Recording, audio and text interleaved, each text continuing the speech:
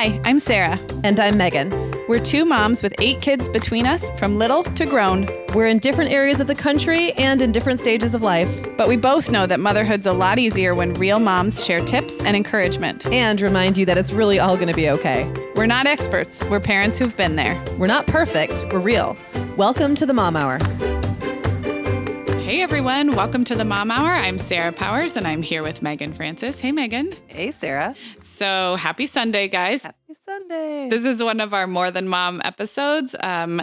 We do these every couple of weeks and they are all over the map in terms of topic. And Meagan, I'm a little afraid I don't even know what we're talking about today. You planned it.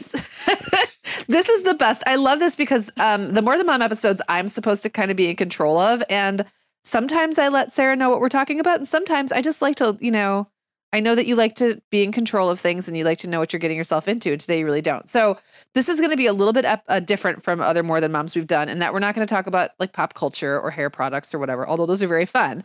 But we're going to be talking about the lives we didn't lead. Ooh. So yeah. So the crazy thing about life is like we seem to have all these endless choices, right? But then every choice you make, if you've seen the movie Sliding Doors with Gwyneth Paltrow, where in one life she has short hair and in the other life she has long hair. For example. And then I also think in one life she dies and the other one she doesn't. But I don't mean to give a spoiler of a 30-year-old movie, but So as we know, one choice can lead to a path that leads you to another choice. And through that process, like other outcomes are eliminated, which is difficult for someone like me to accept. But it is true. There are lives I will never lead.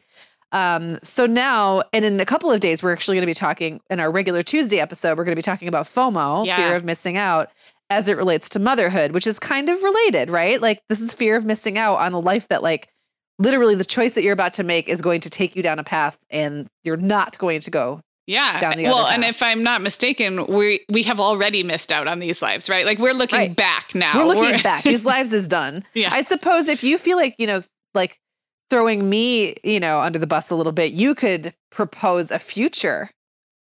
If like, let's just see how this goes. I mean, that feels way too unpredictable. I know. But like, just by the fact that right now, Sarah, we are sitting here, it is 1:00 on a Friday, my time. We're sitting here recording. That means I'm not doing something else. That's true. The other Meagan with short hair or long hair? Does the other Meagan have short hair or long hair? Well, it would have been difficult for her to go. She could have gone to get a haircut. That's what the other Meagan could be doing right now, is getting a haircut. That would literally change my life forever. So anyways, what we're going to do is I am going to propose some different periods of our lives and say, had you done this other thing? Okay. Where do you think? And this is fantasy. Like it can be anything. And the fun thing I think is just, it's harmless. It's just harmless fun because we're not wishing away our lives. I'm very happy with my life. I don't wish any part of it away, even the hard stuff. But I do think it's interesting to think about a series of these small choices where they've led us. And then to think about like, wow, what would have happened if I'd had more kids or fewer kids? Yeah. What would have happened if I had gone to college in a different place or something like that? So I love don't know, it. Sarah, are you ready to play? I am. Let's take a quick break, though, first. All right, we'll get back to it. We are welcoming back Lion Rock Recovery as a sponsor today. Lion Rock provides outpatient treatment options for people dealing with drug or alcohol issues, and they do it all online, which is really amazing. It turns out only 10% of the 20 million Americans struggling with substance use get help, and a big part of that is it's not easy to put life on hold for an inpatient program, especially when you're a parent. Research shows that outpatient treatment like Lion Rock provides is just as effective as inpatient treatment. Their sessions are conducted by video conference, and they offer flexible schedules for moms who are busy with little ones during the day. Making that first call is one of the hardest things, so they have a few easy ways to get started. You can schedule a free phone consultation, take a free quiz at their website, or even live chat with one of their admissions counselors. Yeah, they make it really easy to get started, which I think is nice. Yeah, it's just getting over that kind of initial roadblock. I also love that if Lion Rock isn't the right solution for you, they'll direct you toward local resources, so you're not going to worry about a hard sell. Go to lionrockrecovery.com/mom to check out a special page they created just for our listeners. And once you're there, everything is completely private and secure. We won't know that you're visiting that page. You can explore in a way that feels comfortable to you. Again, it's lionrockrecovery.com/mom. So, Sarah, we talk a lot on this show about how to strike that balance between being positive about parenting, but also being real and sharing when things are hard. And the truth is, we all deal with challenges as moms, but for some of us, those challenges are really extraordinary. I know we've got moms listening right now who have dealt with everything from illness to miscarriage and loss, long NICU stays with a premature baby, and we just so rarely hear the real stories behind those challenges. And we also know how hearing someone else talk about hard things they've faced can make all of us feel less alone. So we're really excited to partner with Unspoken Stories, which is a new podcast from the March of Dimes. It's hosted by mom, actress, and advocate Tatiana Ali, and it features real stories from really courageous parents who open up and share about the joy of parenting mixed with the pain and fear and struggle of sometimes facing those unexpected issues. There's so much resilience and strength in these stories, so I can see how it would be so affirming if you've ever faced something traumatic.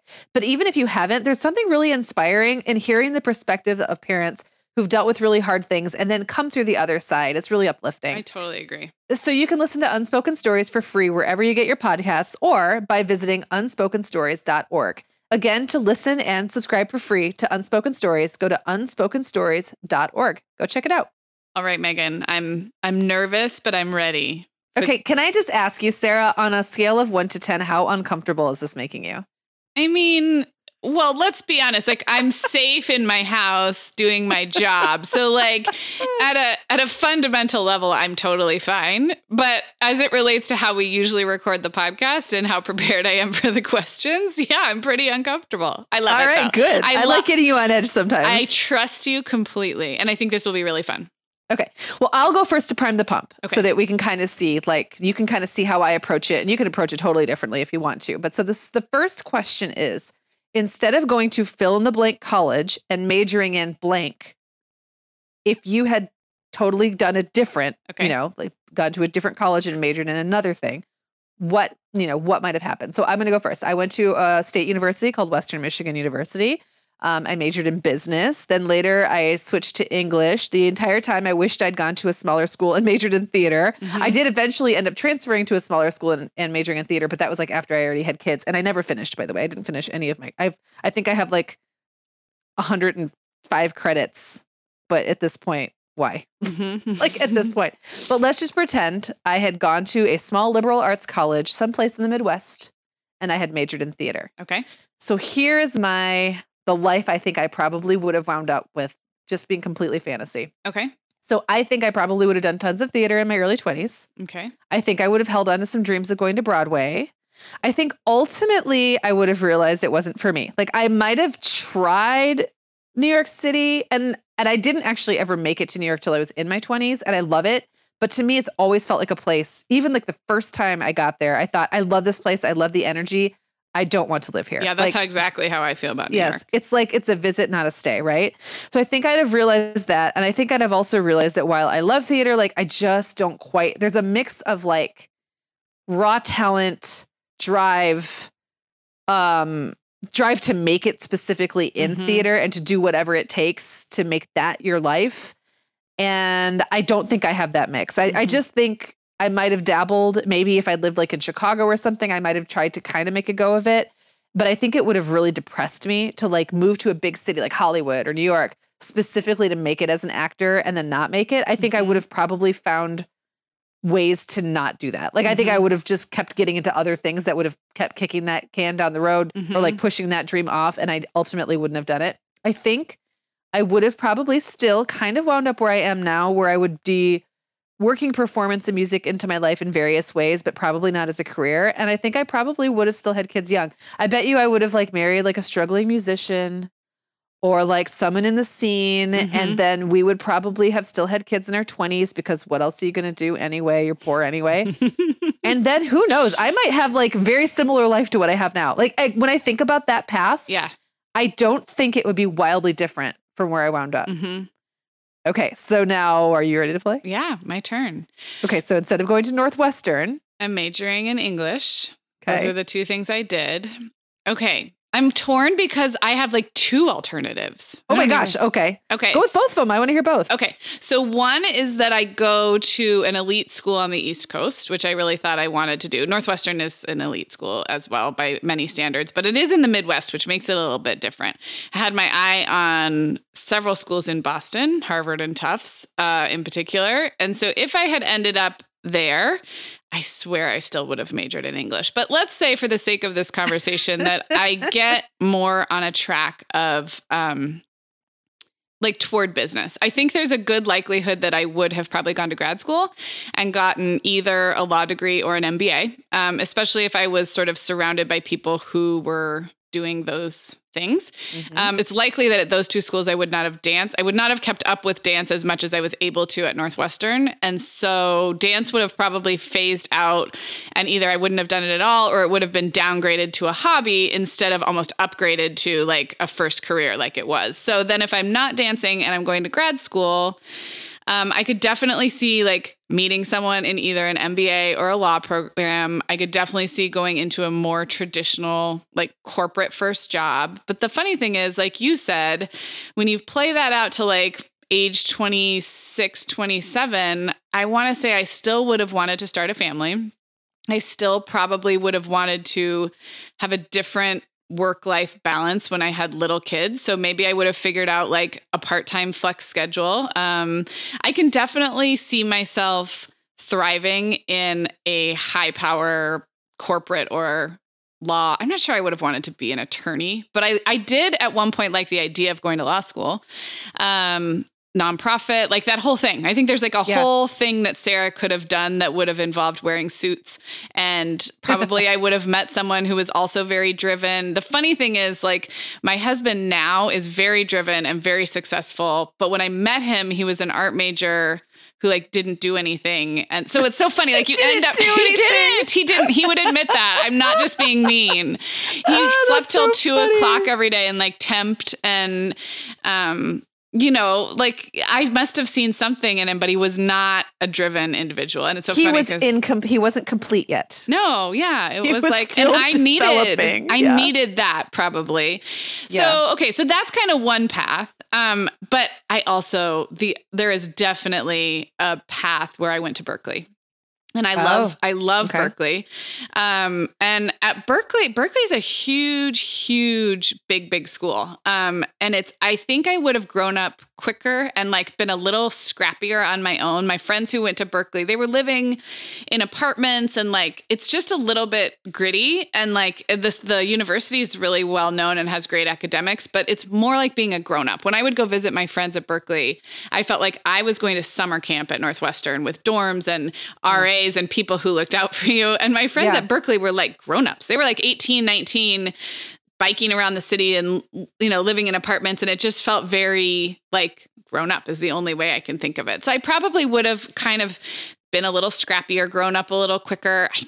I'm trying to think, like, still would have majored in English. That's the part I'm having trouble with. Like, so there's no part of you that like, cause for me, I will say like, when we, you know, are going to be talking about FOMO, one form of FOMO that I had big time going into college was if I chose this path, I can't choose that. And so for me, choosing a major was hard, a constantly moving target and very difficult. So, and I knew I wanted to major in English from midway through high school, and I never changed my mind. The one thing I did, and this could have played out, is I went down a path of a creative writing concentration at Northwestern, and I got accepted into a creative writing, like it was like a sub program within the English department. And it was really hard to get into. And I got all the way into it and did all the prerequisites and decided I didn't want to be a poet. So that's another whole thing. Like, what if I was a poet? I dabbled with becoming a poet. Yeah. I would have also been awful. Yeah. But there was never any part of you that wanted to like teach English or like be a college professor in English. That wasn't the path you wanted to be on? By the time I was entrenched in English departments, I pretty clearly saw that's not what I wanted to do. I spent my junior year abroad at Oxford, and that killed any remaining desire to be in academia. I've never been interested in academia either. It just felt like it's such a bubble. And now, you know, but the funny thing is, if you'd asked me that in like 9th or 10th grade, I would have been all in on being like patches on my elbows. Like, I don't know, that's like a manly English professor, but like, you know what I mean? I wanted all of it. I wanted all of the literary cachet of being an English professor. But once I got into an English department, I was like, meh, no. Well, okay, let's talk about that really quick, because I also had a time of my life where I had this like fantasy about academia. And I think it was because I had this probably from watching like that movie with Robin Williams in it or something. I don't know. Poet Society. Yeah. Yes. I think I had this sort of romance about being a learned person around other learned people and immersing myself in a topic and just being like the smartest person there could ever be on this very specific kind of literature or whatever it was, right? And I think what ended up I think what I kind of and I held on to that into my 20s. I did think about going back to college after maybe after Isaac was born, and I had already gone back to school, and I thought maybe I could just take this all the way. Like maybe I was doing really well in school, and I thought maybe I could just ride this path out. It felt like something I could do, that I could be good at, and that I would be interested in. And honestly, the reason I decided not to is I was in a couple of forums back then, message boards with moms in academia, and they talked about how hard it was to be a mom and to be in academia. And then I also kind of got a peek behind the curtain of like what it really means to be in academia. And it wasn't just sitting around chatting with really smart people all the time, turns out. And there was a lot of politics and it sounded like a lot of backstabbing. Like it sounded like a pressure cooker that I did not think I would thrive in. So I didn't decide to do it. Was that kind of why for you? Or I think so. I think if you'd asked me, what I loved the most was being in a room with other people. And I loved the feeling of talking about literature. I loved it from high school on. And I thought if I could do that forever, take a poem or a piece of text or Shakespeare or a novel and be in a room with not people who are just talking to hear themselves talk, but who there's a lot of that too. There's a lot of that. And I think that's one thing you'd get burnout about. But really to be able to solve, I looked at literature like people look at a math problem. Like to me, it was so interesting to go deep and dive in. I probably would have been really happy, honestly, being like an AP high school English teacher. That's where you could do that thing. Just read great works, talk about them with smart people and not have to do the rest of academia. So yeah, I mean, I think it was a lot of things. But I just think I loved being a student of English literature, and I just never saw a path for being a professor of one. Yeah. And I think for me that like hearing you talk about that, the other thing that I have is a general impatience. Like I like ideas and concepts to a certain point, but then I want to like take the idea or concept and do something with it, like act on it or change something with it. Yeah. And like having the whole point be just talking about it, just the fact that it exists. Yeah. And like just the discussion and like dissection of that, I think would have driven me nuts. Yeah. Yeah. Like a dissertation, I think. Like, just thinking about that. That's another thing that turned me off is I am very intimidated. You know this about me. I'm very intimidated by big projects where I can't see the end. So the idea of even a master's thesis, let alone a PhD, never excited me. It always was like, I don't want to do that. I'd rather write 10-page papers for the rest of my life than do a thesis or a dissertation. Isn't that funny? It is funny. I'm a scaredy cat. No, I don't think so. I think that's not being afraid. That's like, there is a level of nerdery. Yeah. Sometimes I will say, I've said this sentence, this a level of nerdery I do not wish to participate in. And that's, I think, what it is. Like you have to be so in love with that topic and that topic to the exclusion of all other things. Yeah. For a pretty long period of time. Like when people are working on a master's thesis or a dissertation, they're not doing other stuff. Like they don't have brain space for that. Right. So that would be difficult for me. I think I'm too much of a butterfly. So this is really interesting. Like this took us down a whole rabbit hole. Yeah. That I didn't anticipate, which is why this is fun. Okay. Do you feel like you covered everything? I'm moving on. I'm not a poet. Okay. You're not a poet, turns out. Okay. So now the next scenario are going to be a place that you left, pretend you never left. And I think I'm going to hit 2 and I'll hit them pretty quick. Okay. And I'll go first in this, and then maybe for part 2, you can go first both times. Okay. Okay. So for mine, so just to give you to set it up, I live in a small town, a small city in Michigan, about 30 minutes from the same small town that I graduated high school from. Okay. So my life is not that much different than it was when I was in high school. The two towns are pretty different for how close together they are, but still, it's small town Michigan. I've lived in Michigan almost my entire life. So the 2 that I chose were the most outside of the norm for me. And that was Nashville. I lived there when Jacob was born. He was born there. Very different. And Minneapolis. Okay. And I lived there when Jacob and Isaac were little. We moved there when Isaac was like 6 weeks old. So no, I take that back. We moved there when Isaac was like 6 days old. What am I thinking? Okay. So I'll start with Nashville. So I actually really loved Nashville. Like I loved the topography of it. I thought it was a physically very beautiful place. The people were very friendly. And what was cool about Nashville is it's such a melting pot. It's really not like not everybody has a Southern accent. Like everybody is there to do something else in the kind of the way I assume like LA is. Like you're a server, but you're also, you know, singer. Yes. A singer. Yeah. Or trying to get into the biz. So it was cool. It was like this cool blend of people from all over the place. And at that time I was actually really into country music. So I think I probably would have ended up trying to get into the music business. I don't think I would have wanted to be a singer. I think I would have, again, just like with the Broadway thing, I think I would have held on to that fantasy for a little bit and then realized I probably didn't want to do the things, like I wasn't cut out to do the things that it would require to do. But I think that I would have probably gotten into performing in some way. And I think I probably would have tried to get into some kind of creative aspect of the first job I ever applied for was as Reba McEntire's personal assistant. Oh my gosh, that's amazing. I didn't get an interview, but this was when I was like the first real job. I was at college and my brothers at the time lived in Nashville. And I got on this website. It was like a job site because I was going to go down there for the summer. And then I started fantasizing. I'm like, what if I just left Michigan and lived there? Yeah. And then I got on this website and it was like a play on Yahoo. And I think it was like Yoo-hoo or something, but it was like a Nashville job board. And I found this job that was like Reba McEntire's personal assistant. And I applied for it. That's amazing. So yeah. And I remember that very clearly, like thinking, what if I got that job? That would be amazing. So I think I still probably would have had a big family, probably not as many kids as I wound up with. Cause I think I might've wound up in a more corporate job down there. I just feel like I would have gotten into a job that would have kept me really busy. And I think that would have been a very, very different life. It's like the most different of any of the other things I can visualize would be had I stayed there. So it's kind of fun to think about. Yeah. But as it turns out, I am not Reba McEntire's personal assistant and I don't do anything in the music business. So that didn't happen. Then there's Minneapolis. I lived in Minneapolis for pretty, like maybe, we lived there for maybe 6 months. And then we moved away. Then we came back for like a year or something like that. So it was about a year and a half all told. Okay. And I loved Minneapolis. It's definitely like the largest city in Minnesota. It's not a huge city, but it's big enough. It's got everything. It's got like not as big as Chicago. It's it's got a lot of live theater. Yeah, I've been to Minneapolis downtown like 3 different times. So I have a pretty good sense of the city. And every time I went, it was good weather. So I always joke that like in my mind, it's always like 72 degrees there. But it's a great city. I mean, it has it's very neat. Like Portland. It's got everything. Portland's like that too. It feels very urban, even though it's not huge.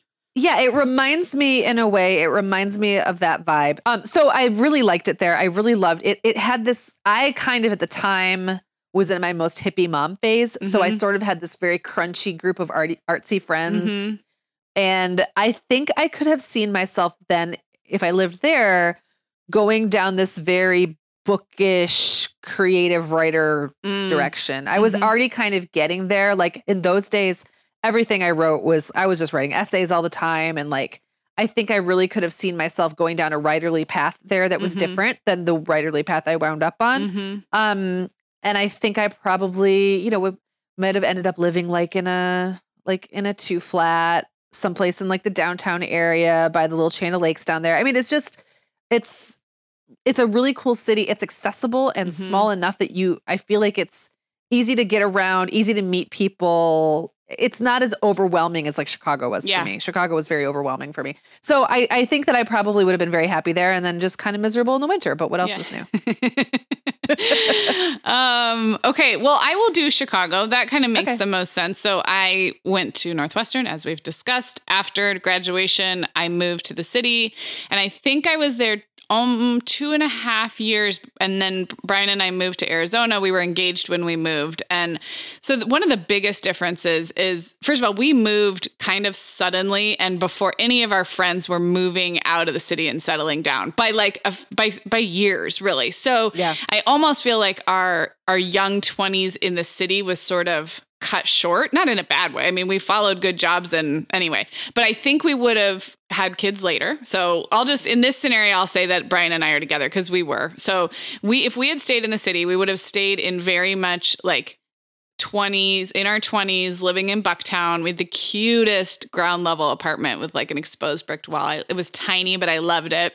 So I think we just would have like thrived for longer and probably had kids later. Now, the other interesting thing to think about is I was dancing professionally at that time, and I had started to like half-time work as a corporate writer from home for what was at the time my dad's company. And I would have wanted to transition out of dancing at some point. The move to Arizona made it really easy because I kind of just did it cold turkey. I just quit. If we'd stayed, I would have been dancing longer. So I would have probably danced for a few more years. And then I would have had to figure out what, if not dance, what else do I want to do? Do I want to write? Do I want to go back to grad school? So I think many things would be the same, but I think what would be different is I think we would have had kids later and stayed in the city longer, like many of our friends did. And we would have been kind of part of this very like Midwest post-college experience of like, you know, I mean, I'm sure you knew people who moved to Chicago. Everybody moves to Chicago. I happen to only go to school like 12 miles outside, but people from Wisconsin and Indiana, everybody moves to Chicago. And like, you would have been very much in the same milieu of people that I currently know that I hang out with when I go to Chicago, because that's they're all that. They all became friends because they were that post-college group that didn't leave, and now they all have kids, but it's like they all kind of went through these stages at the same time. Yeah, and they're probably my age, right? Aren't they in like their late 30s? But they have babies. So that's like, that's the part that I think is really different, is I think we would have stayed in that. Because once we moved to Arizona, we just were like grown-ups. We had a house and we had a baby, and Arizona people tend to start families younger. So I think that would have been the big difference. One more thing I'll say, and then we need to take a break, is I had a real chip on my shoulder about the Chicago suburbs. And we have many listeners in the Chicago suburbs, and I love you guys. And I have since kind of changed my tune because I live a very suburban life now, and I see the benefits of having your burb. But at the time when I was living in the city, and I would go out and I'd teach dance in a bunch of different suburbs, and I thought, this is going to be so mean, but I thought, I will live in Chicago as long as possible, but I am never moving to the suburbs. I was like, everybody thinks that, Sarah. That is not okay. So everybody I know who lives in Chicago or has lived in Chicago has in their 20s and early 30s been like, I would never live in the suburbs. Like, no way. Like, those people who have kids and move to the suburbs are so lame, blah, blah, blah. And then they have kids, and then they realize it's really hard to do the city with kids. It just is. Like, and I lived in Chicago for a year with kids and then moved because I didn't want to live in the suburbs, not because they were suburbs necessarily, but because it was still so expensive and inconvenient to live in the suburbs the way we were doing life at the time, that I was like, I'm just moving to Michigan. Yeah. I mean, I'm only 90 minutes away. It's not that much further. I might as well just be where my family is and not pay all this money to still like not be able to keep up. Right. But like, everybody thinks that, and most people still end up in the suburbs. Yeah, and I think the other thing for me is I grew up in a mid-sized city that doesn't really have suburbs, so I was very unfamiliar with this idea that you have your thriving city, and then it just expands like a spider web, and the farther away you go, like the farmier it gets, but otherwise it's just this, it's almost like Chicago's the focus and everything else is a commuter town. And now I realize that's not really how it is. But because I didn't grow up I just grew up in a mid-sized city that didn't work like that. Right. So like there's neighborhoods and stuff, but not city suburb dynamics. And I think I found it very foreign, and I thought, well, I would just move somewhere else. I wouldn't move to the suburbs. And so now I say that, and I love all of Chicagoland. Well, what really suburb is such I think a missed opportunity. It's a city. It's a small city that functions on its own, that is adjacent to a larger city where more people work, but not necessarily. But you can live in a suburb, and that can be the hub of your life. Like it's not like you're in the suburb, like longingly looking over at the skyline thinking, gosh, I wish I was in Chicago right now. I mean, no, I don't think that's the way it works. No. And now that I've been removed long enough, when I go into Chicago, I'm like, that was great. I'm glad to go. Like, I'm glad to leave now, because people who live in Chicago don't leave their neighborhoods that much because who wants to deal with the traffic and who wants to deal with all that stuff? So we all have these perceptions about the way that stuff plays out when we're not in it. Yeah. And I was very, very naive. So, yeah. It just makes sense. Okay. I have one more question for you, then I know we have to go to a break. Okay.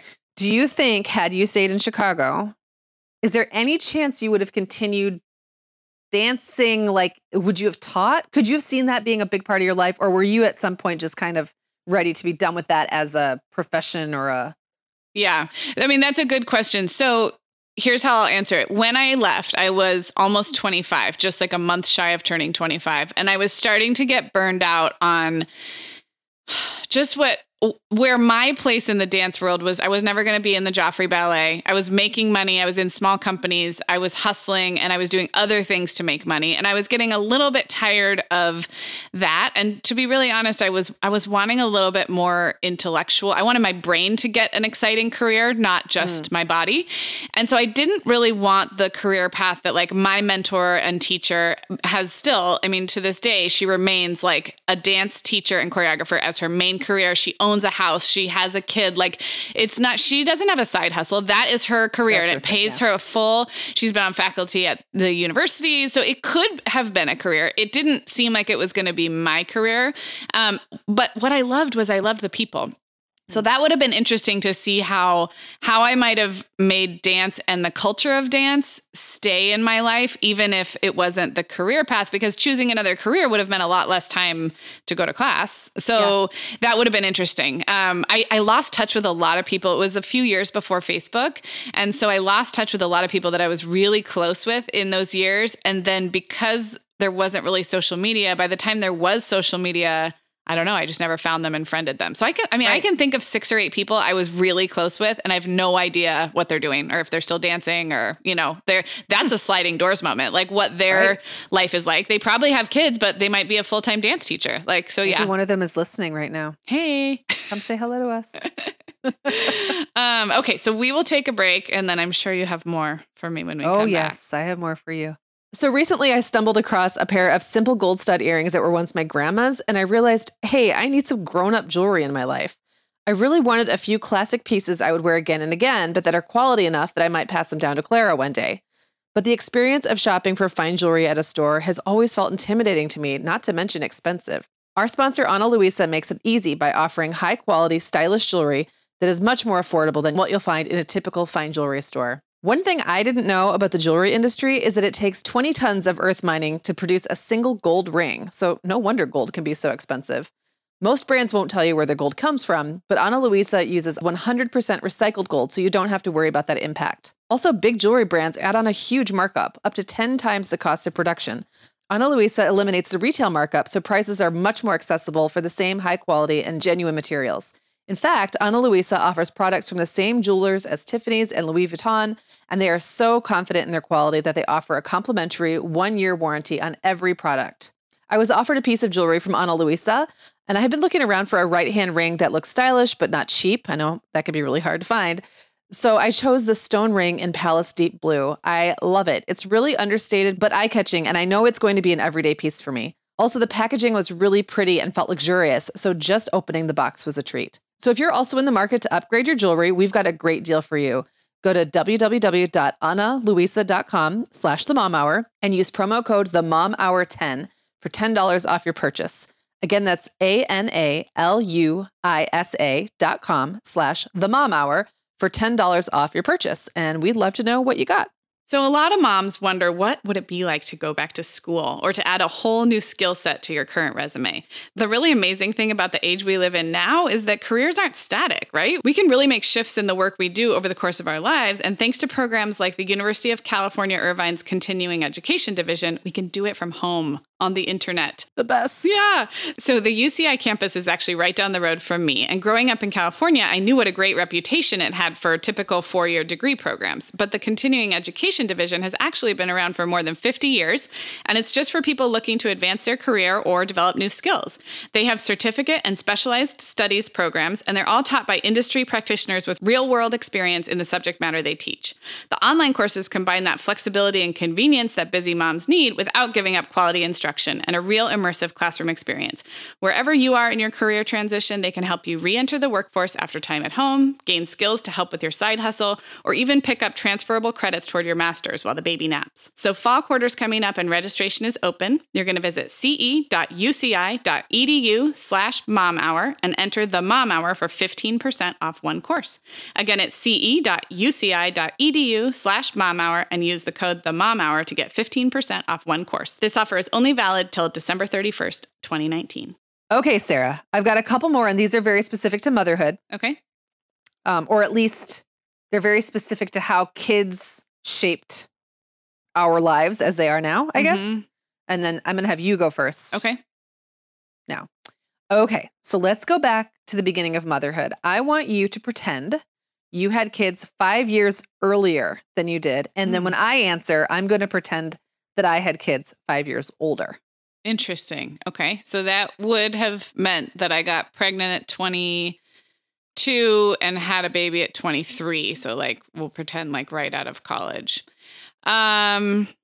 Interesting. Okay. You're like, I don't know. Everything would have been ruined.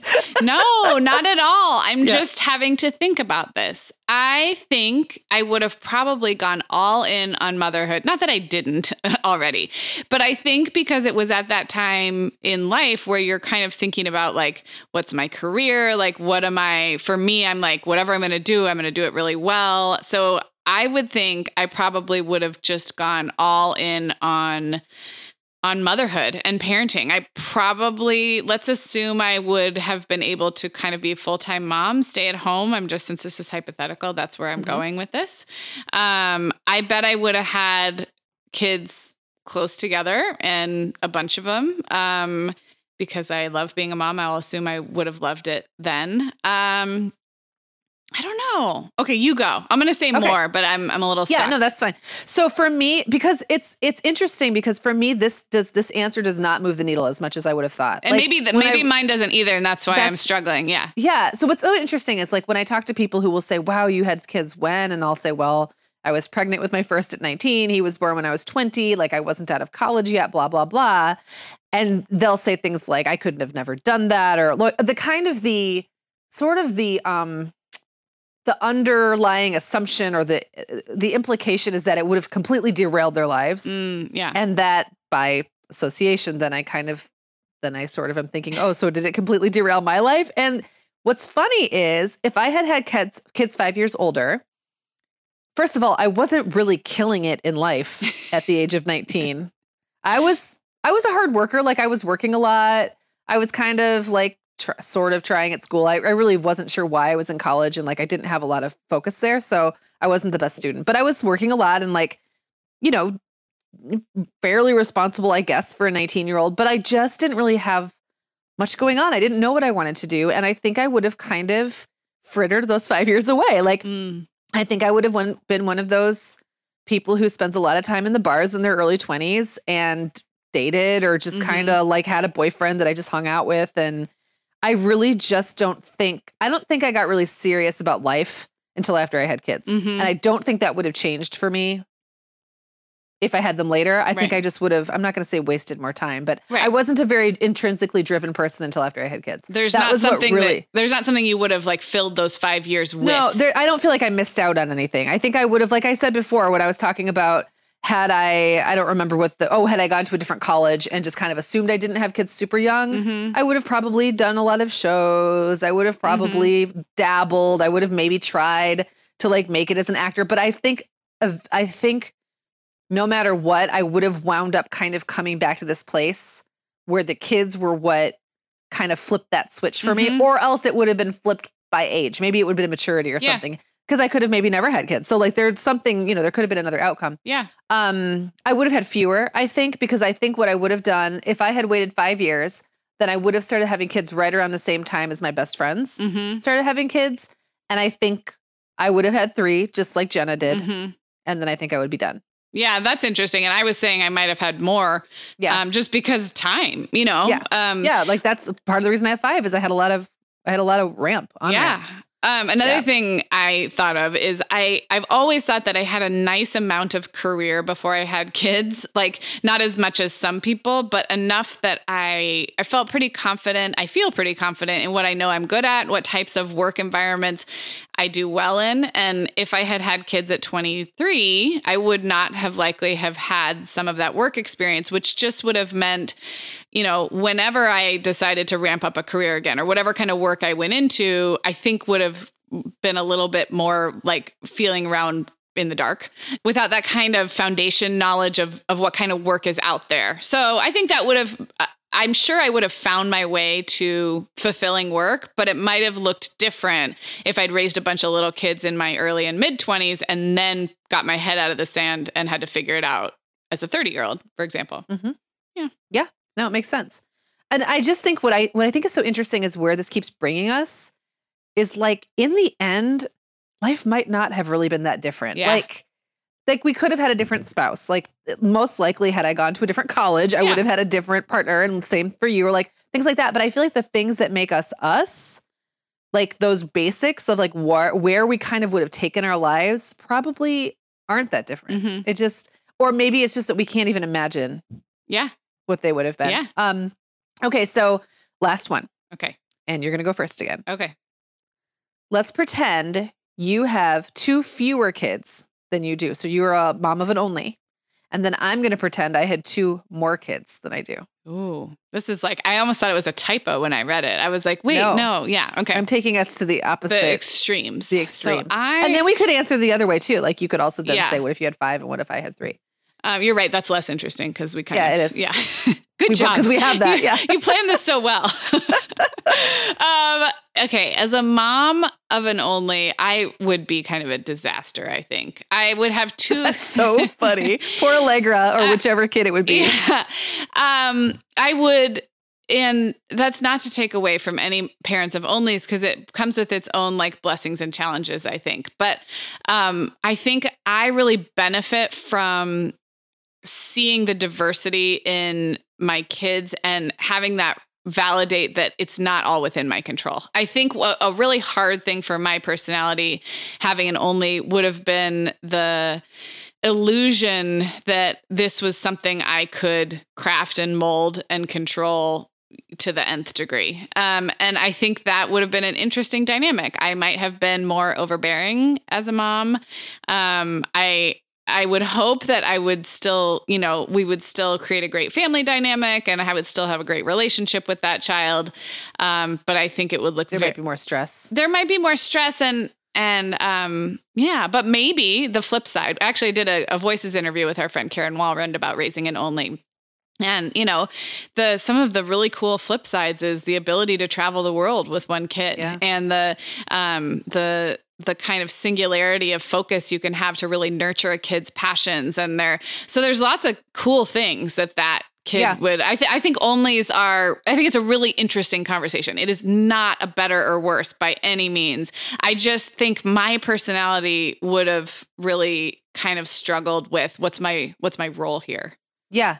Well, I'm going to answer for the only thing too, because I just think it's interesting, especially because it's so different from my reality. Right. When you were talking about like having some, it's like having control group or something. Right. When you have the other kids, you have some comparison. You can go, oh, they're not all like this. I didn't do this to them or whatever it is. And one of my experiences, even with my oldest, is like, not really realizing until like Jacob had to get pretty old and the other kids had to get pretty old before I was able to go, oh, so these are the ways in which he's just intrinsically different than them and they're intrinsically different from him. And it takes a while to see that fruit of whatever it is you've been doing. So I can see how that could create, for me, I think I tend to go with it'll be fine. Like that's like my default. Yeah. But I can see how if your default is to kind of go in the other direction, it could be like, this is wrong. Right. This is a problem. Yeah. So for me, I think I would have actually been a really good mom of an only. Like, I feel like I would be more organized and just more focused. Mm-hmm. I think I would have been, I think I would be like, I would feel like something was missing or feel a little less, like I like the bustle. And I feel like I would have maybe tried to find other things to create the bustle with. And I don't know what that would have been, but like, I could see that be like me almost taking him out into environments that are like kind of crazy so that I could get that feeling of activity around us. But I think it actually would have like been really good for him. And I think I would have figured it out. So like, it's funny to think of, that's so not the path I went down that it's hard to even think about it. But like, I really think it could have been a lot of fun. And that is one of those like alternate realities that I go, that would have made like a really big difference in my life. And who knows? Yeah. Okay. So now you're going to answer. Wait, I still haven't done. You have 7 I haven't kids. done mine yet. That's right. I have 7 kids. Okay. So this is at the far end, the furthest extreme from having one. Okay. This could have happened. So I had, the possibility of having children was taken off the table for me at 35. Had that not happened, it is not outside the realm of possibility that I would have had 2 more kids. I was only 35. And in my family, people stay fertile like into their 40s. Yeah. So. Okay. So back up for just a second. Our listeners may not know. So you had a hysterectomy at 35. You had Clara at 32, right? Yes. When Clara was 31, I was almost 32. Okay. When Clara was, say, 2 or 3 years old, not right after, what would you have said was the likelihood, just based on your, desire? And, I know you didn't like to plan it all out, but I think I felt done. I think I could have swayed myself from feeling done. Okay. I think there might have come a point when she was like getting close to kindergarten. And like, I could have seen myself possibly going, let's keep this party going a little bit longer. Once that was off the table for me, I didn't mourn it too much. And I really never thought about it again. Like it was, that was a done deal. It's not like I was like, oh, I really wish I had had 7 kids. I just could see there being a life where that would have been something I wanted. I don't. I'm glad I don't. But like, I could see that having happened. Yeah. I think as a mom of 7, I would be relationally very similar to how I am now, like how I've been with my kids. I think I would be sloppier. I believe that I was starting to wear out. Like, age doesn't help.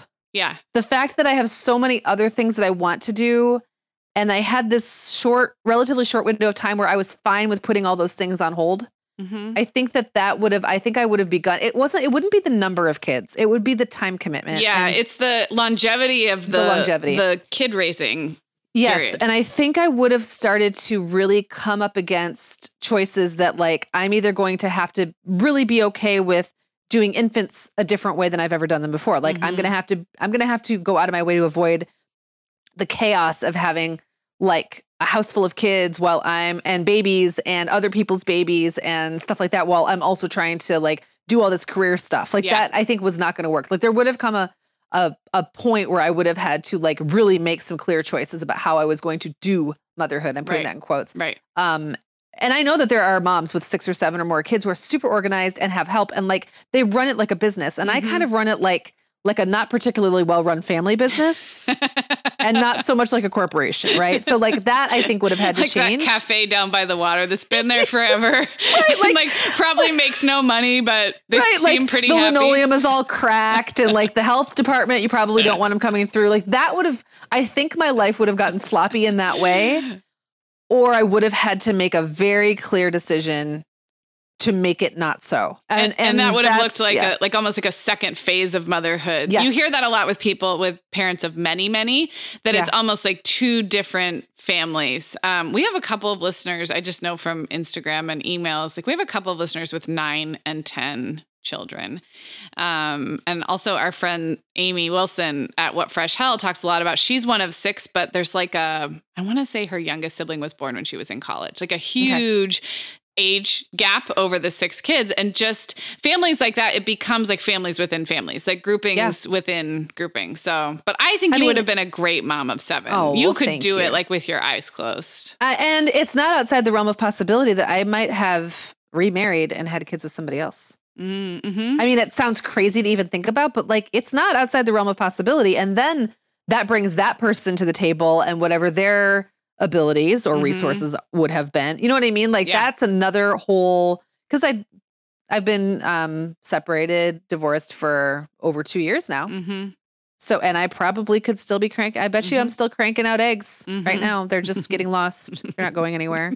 But like, you know what I mean? So like that is a possibility. Yeah. It's just wild to think about. That is wild. I have, just as an end cap to this, we're going to talk about FOMO on Tuesday. And this didn't come up in that conversation, but I do look at families of 4 often. And I have 3, obviously.